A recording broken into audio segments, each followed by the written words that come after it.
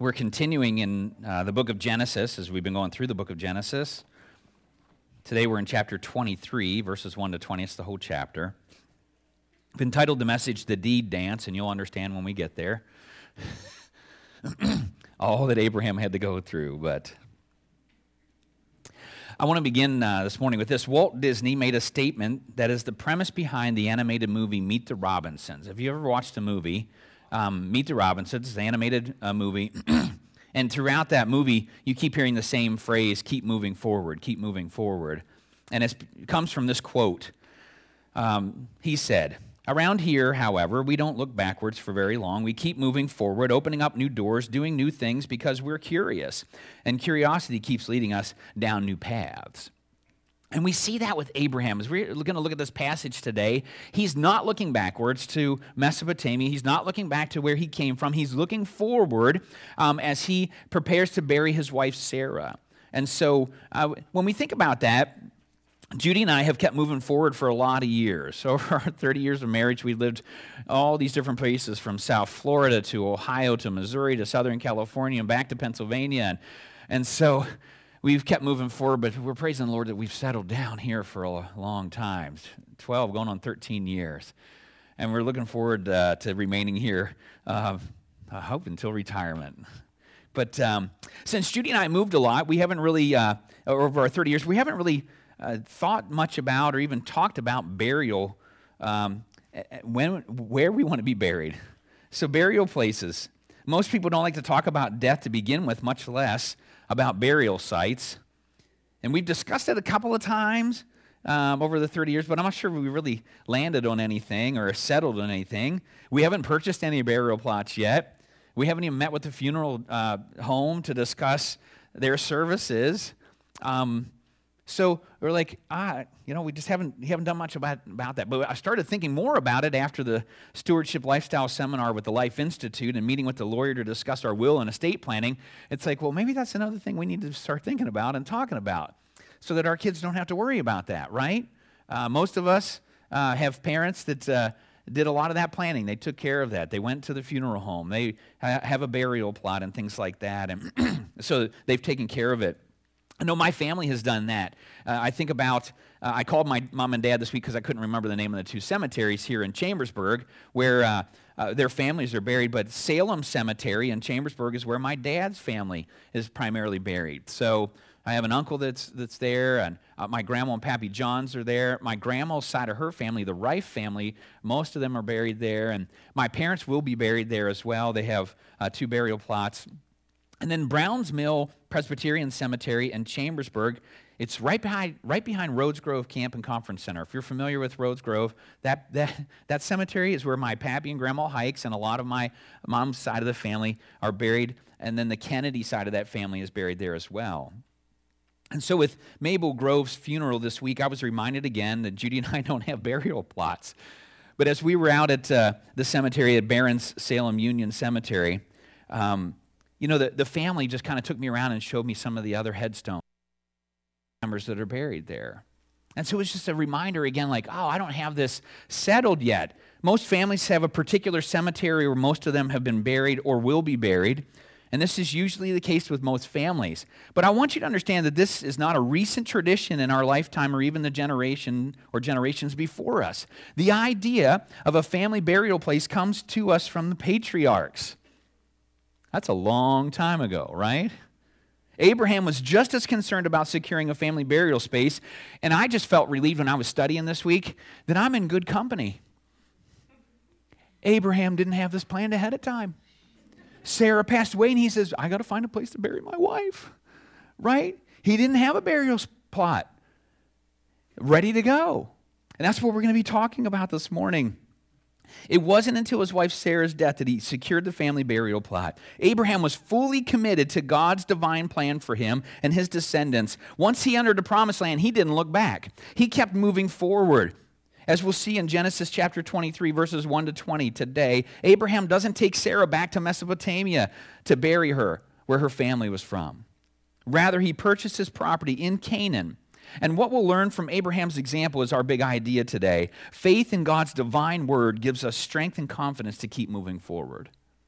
So that's what we're going to be learning about today. And so as we let that just kind of begin to work into our hearts and minds, would you just bow your heads with me as we commit the passage to the Lord in prayer?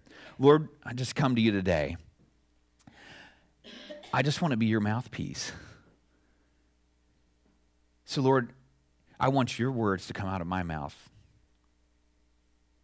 And so, Lord, if there's anything in my notes that is not from you, I pray that I wouldn't even speak those words today.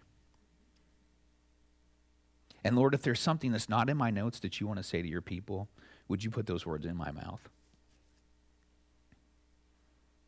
And Lord, I pray that you would just move by your Holy Spirit in each heart and mind today, that you would do the work that you want to do.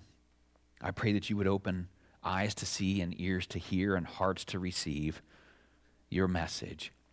We just ask this in Jesus' name. Amen. We're going to be looking at 3 points today: death, deed, and done. So all D words. And as we think about death, let's look at the first 2 verses of chapter 23. This is what God's word says. Sarah lived to be 127 years old. She died at Kiriath Arba, that is Hebron, in the land of Canaan, and Abraham went to mourn for Sarah and to weep over her. So we see Sarah's age here, and I didn't really realize this until I was studying this week, but Sarah is the only woman in the Bible whose age is revealed. We know at the age of 90 is when she gives birth to Isaac, and then 37 years later, she passes away.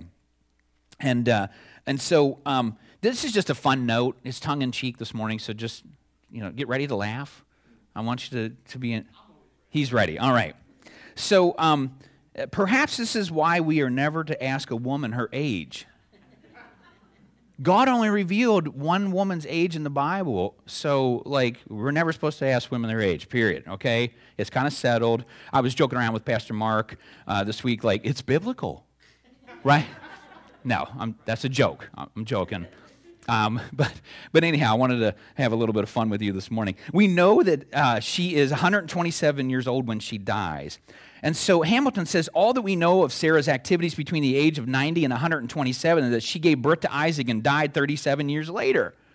Now, obviously, she's traveling around with Abraham, so whatever Abraham's doing, except for when he takes Isaac to, sacrifice him, she's not along on that trip, but it seems as though she's just following Abraham around. So whatever Abraham's doing, Sarah's probably doing as well, but her name's just not mentioned, or different information about her is not given in these chapters. So it's 3 years before Isaac's marriage to Rebekah, so she doesn't get to see that. Abraham's 137 years old at this point, and they've been and lived in Canaan for 62 years.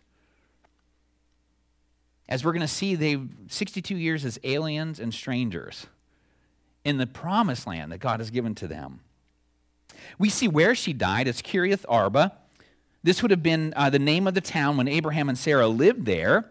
And the narrator gives the audience the modern city name to help them know where he's talking about. He says it's in Hebron. So he said, this is the name of the town when, Abraham and Sarah were living. This is the name of the town now, just giving that to you. Joshua does that in the book of Joshua, chapter 14, verse 15. We understand a little bit more about this city. It says, Hebron used to be called Kiriath Arba, after Arba, who was the greatest man among the Anakites. So we understand where that original name came from this particular man named Arba.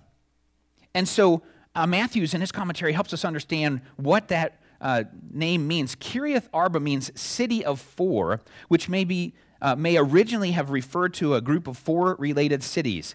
And then he lists Anir, Eshcol, Mamre, and Hebron. So perhaps that's why this city was named, or that location was named Kiriath Arba, because of those 4 cities.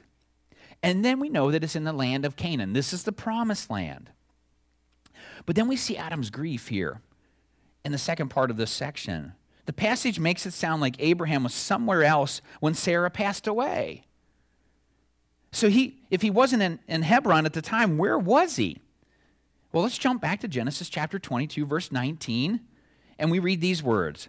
Then Abraham returned to his servants, and they set off together for Beersheba, and Abraham stayed in Beersheba.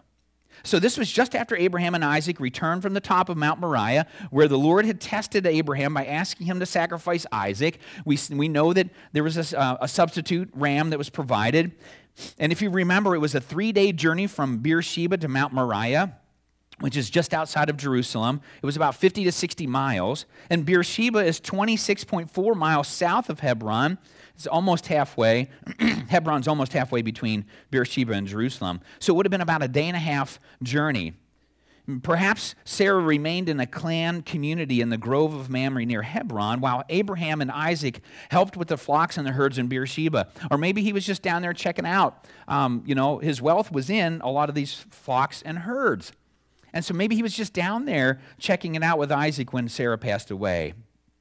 Abraham had dug a well in Beersheba when he and Abimelech struck this contract, this agreement, and then it would have been a natural place for them to shepherd their flocks and herds since the well was there. So Abraham followed the grieving rites of the ancient Near East as he mourned and wept for Sarah. We see those two words, mourning and weeping. The mourning rites would have included loud weeping, tearing of clothes, sitting in the dirt, wearing sackcloth, and shaving their head, as Matthew points out. He goes on and continues that mourning would have involved crying out, exclamations of grief that may be a ritual lament, although not the cries of a formal poetic lament. So it's not like what we see in Psalms. There's different laments in the book of Psalms that are super poetic, like David's writing these things. That's not what we're talking about. This is just from the heart. I mean, this is a heart that's broken, and they're just crying out. They're lamenting the loss of this loved one. It was not uncommon in biblical times for the surviving family members to mourn loudly. The neighbors would have known immediately that someone had died because of the loud laments of the family. And in some cases, there were professional mourners who would join the family in their grief. Now, our grief today seems much more subdued, doesn't it? We don't make a lot of loud laments, though I've experienced family members who have wept openly and loudly. So there's certainly nothing wrong with expressing our grief openly and loudly. Sometimes we maybe just do that in the privacy of our home as we remember that loved one. Weeping was how a person would express their grief either over the death of a loved one or a difficult situation. It has the idea of just shedding tears. So Abraham's doing both of those things. He's lamenting out loud. He's wailing. Tears are coming down his face as he mourns the loss of Sarah. Warren Wiersbe relates this encounter that he had with Dr. Vance Havner. He said the late Vance Havner had a wife named Sarah. Shortly after her untimely death, I was with Dr. Havner at the Moody Bible Institute, and I shared my condolences with him. "I'm sorry to hear you lost your wife," I said to him when we met in the dining room. He smiled and replied, "Son, when you know where something is, you haven't lost it." Isn't that a great reminder for us? Family members that have a personal relationship with Christ, when they pass on, they're not lost. We know right where they are, don't we? They're with Jesus. They're in heaven. And so I think this is just an incredible reminder. Paul says it this way in Philippians chapter 1, verses 21 to 23. "For to me to live is Christ, and to die is gain. If I am to go on living in the body, this will mean fruitful labor for me. Yet what shall I choose? I do not know. I'm torn between the two. I desire to depart and be with Christ, which is better by far." Isn't that true? He writes to the Corinthian believers. In 2 Corinthians chapter 5, verses 1 to 8, we read these words. "Now we know that if the earthly tent we live in is destroyed, we have a building from God, an eternal house in heaven, not built by human hands. Meanwhile we groan, longing to be clothed with our heavenly dwelling, because when we are clothed, we will not be found naked. For while we are in this tent, we groan and are burdened, because we do not wish to be unclothed, but to be clothed with our heavenly dwelling, so that what is mortal may be swallowed up by life. Now it is God who has made us for this very purpose and has given us the Spirit as a deposit, guaranteeing what is to come. Therefore, we are always confident and know that as long as we are in the body, we are away from the Lord. We live by faith, not by sight. We are confident, I say, and would prefer to be away from the body and at home with the Lord. So we make it our goal to please him, whether we are at home in the body or away from it. For we must all appear before the judgment seat of Christ, that each one may receive what is due him for the things done in the body, whether good or bad. Isn't that powerful? Isn't that a wonderful reminder? Boy, that's what we're groaning for, right? We're like, oh, Lord, can you come back today? This is a tough day for me. Can you come back today? Because I want to be clothed in that heavenly body.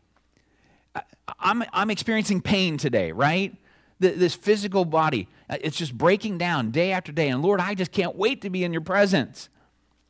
And we see Paul relating that. In Revelation, John, the Apostle John writes these words, "Then I heard a voice from heaven say, 'Write, blessed are the dead who die in the Lord from now on. Yes,' says the Spirit, 'they will rest from their labor, for their deeds will follow them.'"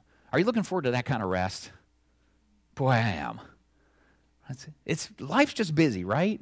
We just don't slow down. We don't take time to rest in the Lord. You know, some people say, well, I'll rest when I'm underground. Well, in the presence of the Lord. That's where we'll be. What an incredible rest that will be. Looking forward to that. I don't know. Hope you are too. So when our loved ones who have a personal relationship with Jesus depart from this world, we can rejoice because they're not lost. They're with Jesus. And maybe that first next step on the back of your communication card is for you today. And that's to rejoice over my loved ones who have passed away and had a personal relationship with Jesus because they are with him now. What a blessed hope that we have. And it's a hope that we have as disciples of Jesus Christ, that we will one day be with him also. Paul, writing to the Thessalonian believers in chapter 4, verses 13 to 18, he writes this: "Brothers, we do not want you to be ignorant about those who fall asleep or to grieve like the rest of men who have no hope. We believe that Jesus died and rose again, and we believe that God will bring with Jesus those who have fallen asleep in him. According to the Lord's own word, we tell you that we who are still alive, who are left till the coming of the Lord, will certainly not precede those who have fallen asleep. For the Lord himself will come down from heaven with a loud command and the voice of the archangel and with the trumpet call of God." Whew, are you ready? Are you ready for that? I am. "And the dead in Christ will rise first. After that, we who are still alive and are left will be caught up together with them in the clouds to greet the Lord in the air, and so we will be with the Lord forever." And I love this last part. "Therefore, encourage each other with these words." That's what we're supposed to be doing. It's okay. Life's tough right now. I understand it, but just guess what? When Christ returns, we're not going to be left here. He's going to take the dead first, and then we're going to join him in the clouds. How exciting. And we're supposed to encourage each other with those words. And so as soon as Abraham completes his mourning and weeping, he sets his sight on purchasing a burial location for Sarah. That's our second point today, is deed. It's verses 13 to 18. And we're going to break it down. It's into three different movements. This section, is broken into three movements that all begin with the same Hebrew word, kum, which is translated rose, not as in the flower, but as in getting up, or arise. In verses 3 and 7, arise after lying down from bending over the dead, and then it's translated in verses 17 and 20 as was deeded, and it can mean stand, especially figuratively, be established, confirmed, of a purchase. And so let's look at the first movement then under this point of deed. The first movement we see in verses 3 through 6. And if you're a person who writes in your Bible or circles certain things, I encourage you to do that with these three words. You're going to see it here in verse 3. "Then Abraham rose," that's the Hebrew word, kum, "from beside his dead wife and spoke to the Hittites. He said, 'I am an alien and stranger among you. Sell me some property for a burial site here so I can bury my dead.' The Hittites replied to Abraham, 'Sir, listen to us. You are a mighty prince among us. Bury your dead in the choicest of our tombs. None of us will refuse you his tomb for burying your dead.'" So we see this first movement. It includes the initial round of negotiations with the Hittites. And as I mentioned, Abraham rose, kum. He got up from beside Sarah's body after mourning and weeping. And then he has a request that he gives to the Hittites. He first explains to them, I'm an alien and I'm a stranger. He addresses the Hittites, who are the sons of Heth, and Golden Gate, in the commentary they wrote, said, a resident alien is someone who does not belong by right in a place.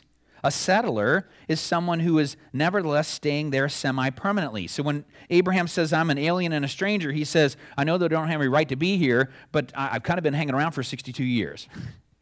Basically say, hey, I'm kind of like a permanent part of this, or semi-permanent. Abraham had tenant status with them since he had been living among them for so many years. It's the idea of a settler. A stranger had some recognition in the community, but could not own property of his own. And so Wiersbe says this, the truth was that Abraham owned the whole land. God had given it to him, but there was no way that he could convince his neighbors of that. Isn't that interesting?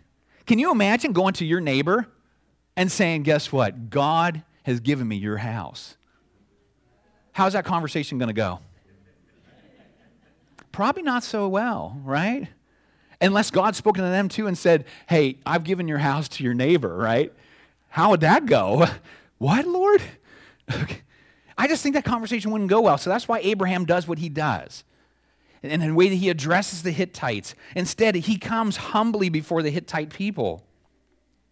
And he asks them, he humbles himself before them and asks permission to buy a property in their land, which would give him a permanent foothold in Canaan. Abraham would no longer be an alien and a stranger, but rather a landowner and a permanent part of the community. From this little parcel of land, the descendants of Abraham would fill the whole land. This is God's plan. Abraham's moving forward, right? He's not looking back. Matthew says the man has no land of his own, but by acquiring Hittite property, he demonstrates his reliance on the prior promise of the Lord. Abraham's just constantly like, God, you made the promise. I trust you. I believe you. I'm not looking back. I'm not doubting. Nope, you said that my descendants are going to own this land. Well, here's the first purchase. This is what I want to do. And so that leads us to our first principle. God is pleased when we have faith in his divine promises. Same is true of us, right?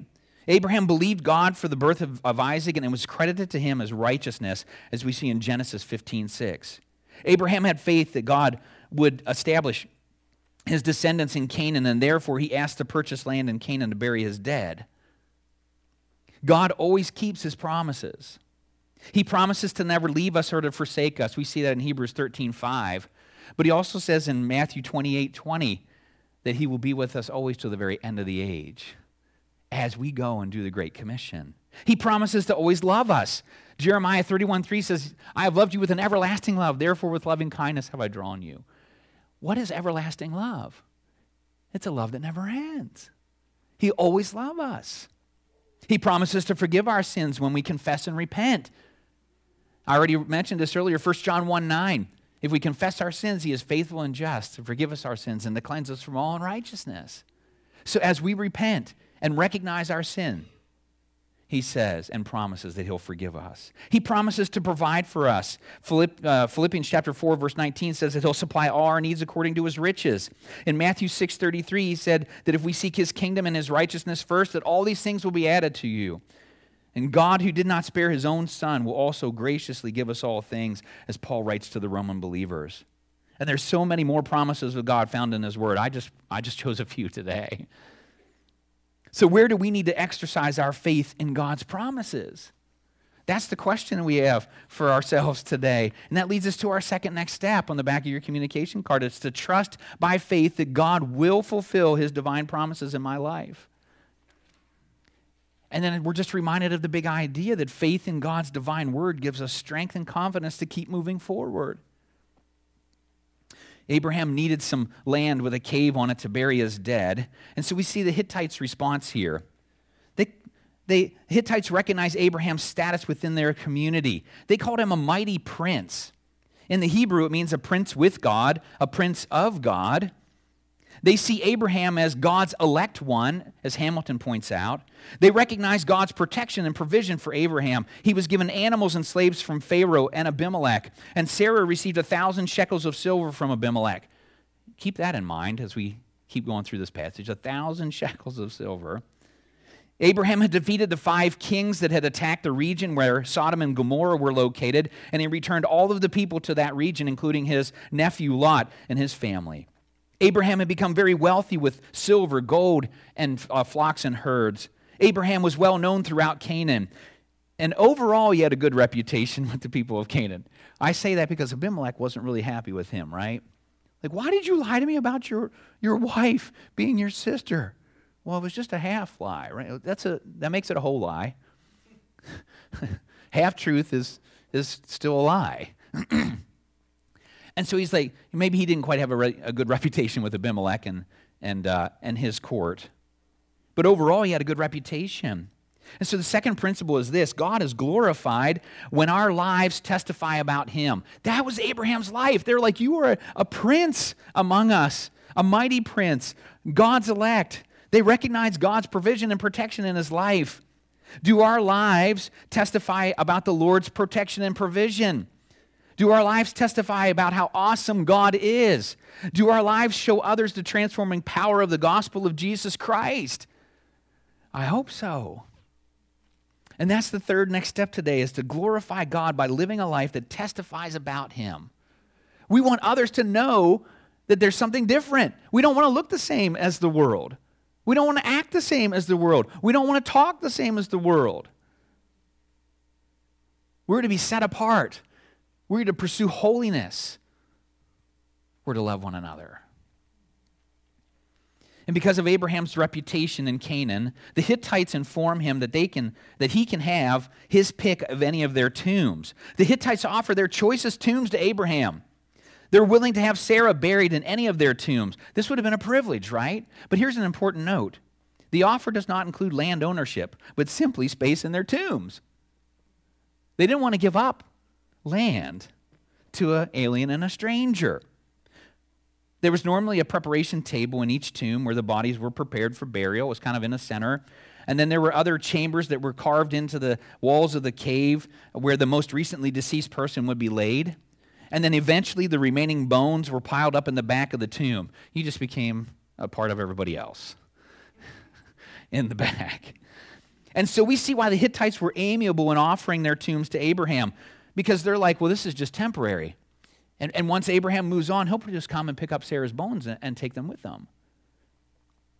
And yet, as we end this first movement with the offer of any tomb, Abraham has a specific cave in mind. We see that in verses 7 to 16. This is the second part, second movement in the second point today. Look at those verses with me if you would. And again, if you want to circle rose, it's the third word in the NIV. And that's the second reference to it. Then Abraham rose and bowed down before the people of the land, the Hittites. He said to them, if you are willing to let me bury my dead, then listen to me and intercede with Ephron, son of Zohar, on my behalf. So he will sell me the cave of Machpelah, which belongs to him and is at the end of his field. Ask him to sell it to me for the full price as a burial site among you. Ephron the Hittite was sitting among his people, and he replied to Abraham in the hearing of all the Hittites who had come to the gate of his city. No, my lord, he said, listen to me. I give you the field, and I give you the cave that is in it. I give it to you in the presence of my people. Bury your dead. Abraham bowed down before the people of the land, and he said to Ephron in their hearing, listen to me. If you will, I will pay the price of the field. Accept it from me so I can bury my dead there. Ephron answered Abraham, listen to me. You hear that again? Keeps saying that. Listen to me. My lord, the land is worth 400 shekels of silver. But what is that between you and me? Bury your dead. Abraham agreed to Ephron's terms and weighed out for him the price he had named in the hearing of the Hittites, 400 shekels of silver, according to the weight current among the merchants. And so what we have here in this second movement, it includes 2 additional rounds of speeches. The first round is addressed to the people of the land, but also includes the specific piece of land that Abraham's desiring from Ephron. And again, we see Abraham rose, and that's the Hebrew word kum. He got up from sitting in the city gate, and he continues to be respectful and humble as he makes a specific request. He stands up only to bow down before the Hittite people in respect. And then he asks them this. He's still feeling out the situation with the Hittites when he says, if you are willing to let me bury my dead. He asks the Hittite leaders to intercede on his behalf with Ephron, son of Zohar. Ephron owns a field that has a cave at the end of it. The cave is named Machpelah, and the name actually means double cave or split cave or double-doored. And so perhaps there were two chambers in this cave, either side by side or one on top of the other. Or maybe there were two entrances to the cave. We don't really know. But that's what this cave was named. And Abraham's only interested in the cave at the end of the field, and he's willing to pay the fair market value for it. And we see Ephron's response. He's sitting among the Hittites that were gathered. At the end of verse 10, the city is identified as his city.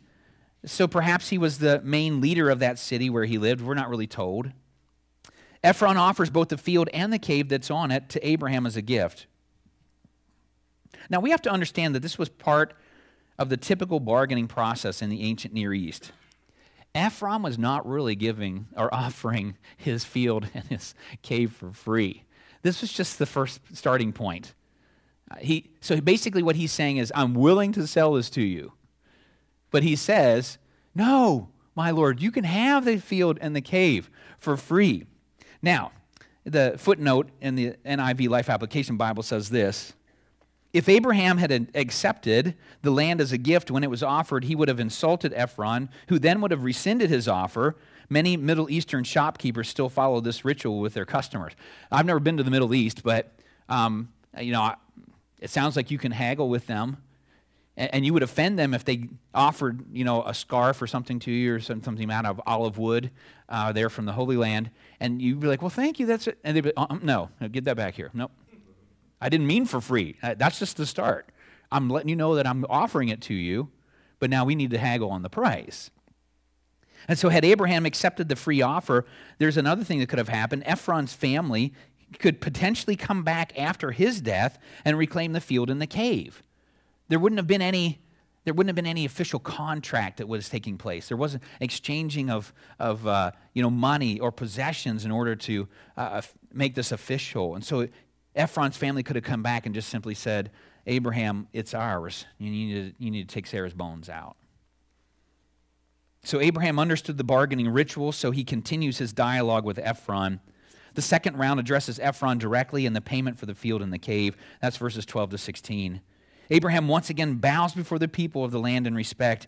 He offers to buy the field that the cave sits on. And Ephron continues the bargaining process by stating that the land is worth 400 shekels of silver. Now, this seems like an exorbitant price for the field, especially based on other land transactions found in Scripture. Hamilton identifies what some of those are. David paid only 1/8 that amount, 50 shekels of silver, for the purchase of the temple site from Araunah in 2 Samuel 24:24. Jeremiah paid 17 shekels of silver for his cousin's field in Anathoth in Jeremiah 32:9. And then I think this was just a bigger piece of property, but Omri paid 15 times as much as Abraham, 2 talents of silver, 6,000 shekels for the large hill of Samaria. And so Ephron didn't consider the price exorbitant because he states, but what's that between me and you? I think he just knew how wealthy Abraham was, right? He's like, this dude's a prince. He's got all kinds of gold and silver. He's got all kinds of animals. And so he probably knew Abraham's wealth. But also, again, from the footnote in the Life Application Bible, it says, the custom of the day was to ask double the fair market value of the land, fully expecting the buyer to offer half the stated price. So, Ephron's like, okay, well, it's 400. It's worth 400. And he's like just waiting. Because he's like, okay, if he offers 200, we're good. And Abraham goes, okay. Right? And Ephron's like, what? Wait a minute. You're not doing this right. You're not doing this bargaining thing the right way. Abraham agrees to the price without haggling, and he weighs out 400 shekels of silver according to the weight current among the merchants. Now, if they had hung on to that 1,000 shekels of silver they got from Abimelech, they had plenty of shekels. This is only 400. It's not even half. And the transaction was done in the presence of the people of the land so that there was plenty of witnesses. With the purchase complete, the final movement summarizes everything that just happened. We see that in verses 17 and 18. This is what it says. So Ephron's field and Machpelah near Mamre, both the field and the cave in it, and all the trees within the borders of the field, was deeded to Abraham as his property in the presence of all the Hittites who had come to the gate of the city. And so the property and the location is identified. It's the field, the cave, and the trees within the borders of the field. It's in the name of it is Machpelah near Mamre. The people involved are identified here as Ephron and Abraham. This is the third time that the word cum is used. Here it's translated as was deeded or made sure, established, secured. And I like what Wolke says in his commentary. Literally the phrase is rose and went over to. That is, the deed rose and went to Abraham. So that's how that third use of the word cum could be used here. So that deed rose and went to Abraham. And there were plenty of witnesses, all the Hittites that had come to the gate of the city. Then the transaction complete, Abraham can finally bury Sarah. This is the third point this morning, and third point's done. And it's verses 19 and 20. Afterward, Abraham buried his wife Sarah in the cave in the field of Machpelah, near Mamre, which is at Hebron, in the land of Canaan. So the field and the cave in it were deeded to Abraham by the Hittites as a burial site. And so I'm sure that Abraham didn't waste time in completing the burial process. The location of the cave is mentioned again. The transfer of ownership is mentioned one last time. And so as we just think about this passage of Scripture for us today, just a review of some of the things that we talked about, you don't have to weep like those who have no hope. When your family members who have a personal relationship with Jesus pass away, you can rejoice because they are with Jesus. They're not lost. We can be reminded that God keeps his promises. He'll never leave us or forsake us. He'll always love you and forgive you when you repent. He will always provide for you and so much more. So you can trust by faith that God will fulfill his divine promises in your life. And then glorifying God with your life is an incredible way to testify about him to others. As a body of believers, we can rejoice with friends who have believing family that have passed away because we know where they are at. But we can also mourn with them as they grieve. We can encourage each other with the promises of God found in Scripture, and we can urge each other on in living lives that glorify God. As we close this morning, just this illustration from Warren Wiersbe's commentary. He's talking about a missionary that had to keep moving forward after a very difficult time. Says this: in November of 1858, missionary John Paton landed in the New Hebrides to establish a ministry among the people. On February 12th, 1859, his wife gave birth to a son, and on March 3rd, his wife died. 17 days later, the baby died. But for these are Paton's words. But for Jesus and the fellowship he gave me there, I must have gone mad and died beside that lonely grave. It's like he knew that Jesus was with him in the midst of this mourning that was going on. Wiersbe continues and says, but we do not sorrow as those who have no hope. We have been born again to a living hope through the resurrection of Jesus Christ from the dead, and we are looking for that blessed hope and the glorious appearing of the great God and our Savior, Jesus Christ. You know, John Paton could have just hung it up right there. He could have said, I'm done. I'm going back to where I came from. But he hung in there. He hung in there. He kept moving forward in the midst of some very difficult times. And so we can do the same. And we have confidence because of God's divine words that we can keep moving forward. And so as the worship team comes to lead us in the closing song, would you just bow your heads with me as we commit this passage to the Lord in prayer? Lord, thank you for your word. Thank you for the promises that we saw today, that you are always with us. You'll never leave us or forsake us, Lord God. All these different promises. You'll provide for us. You love us. Lord, we are so grateful for that. I pray that our lives would glorify you today and each day as we come in contact with those around us. Now, Lord, I pray that you would inhabit the praise of your people as we continue to worship you. We ask this in Jesus' name. Amen.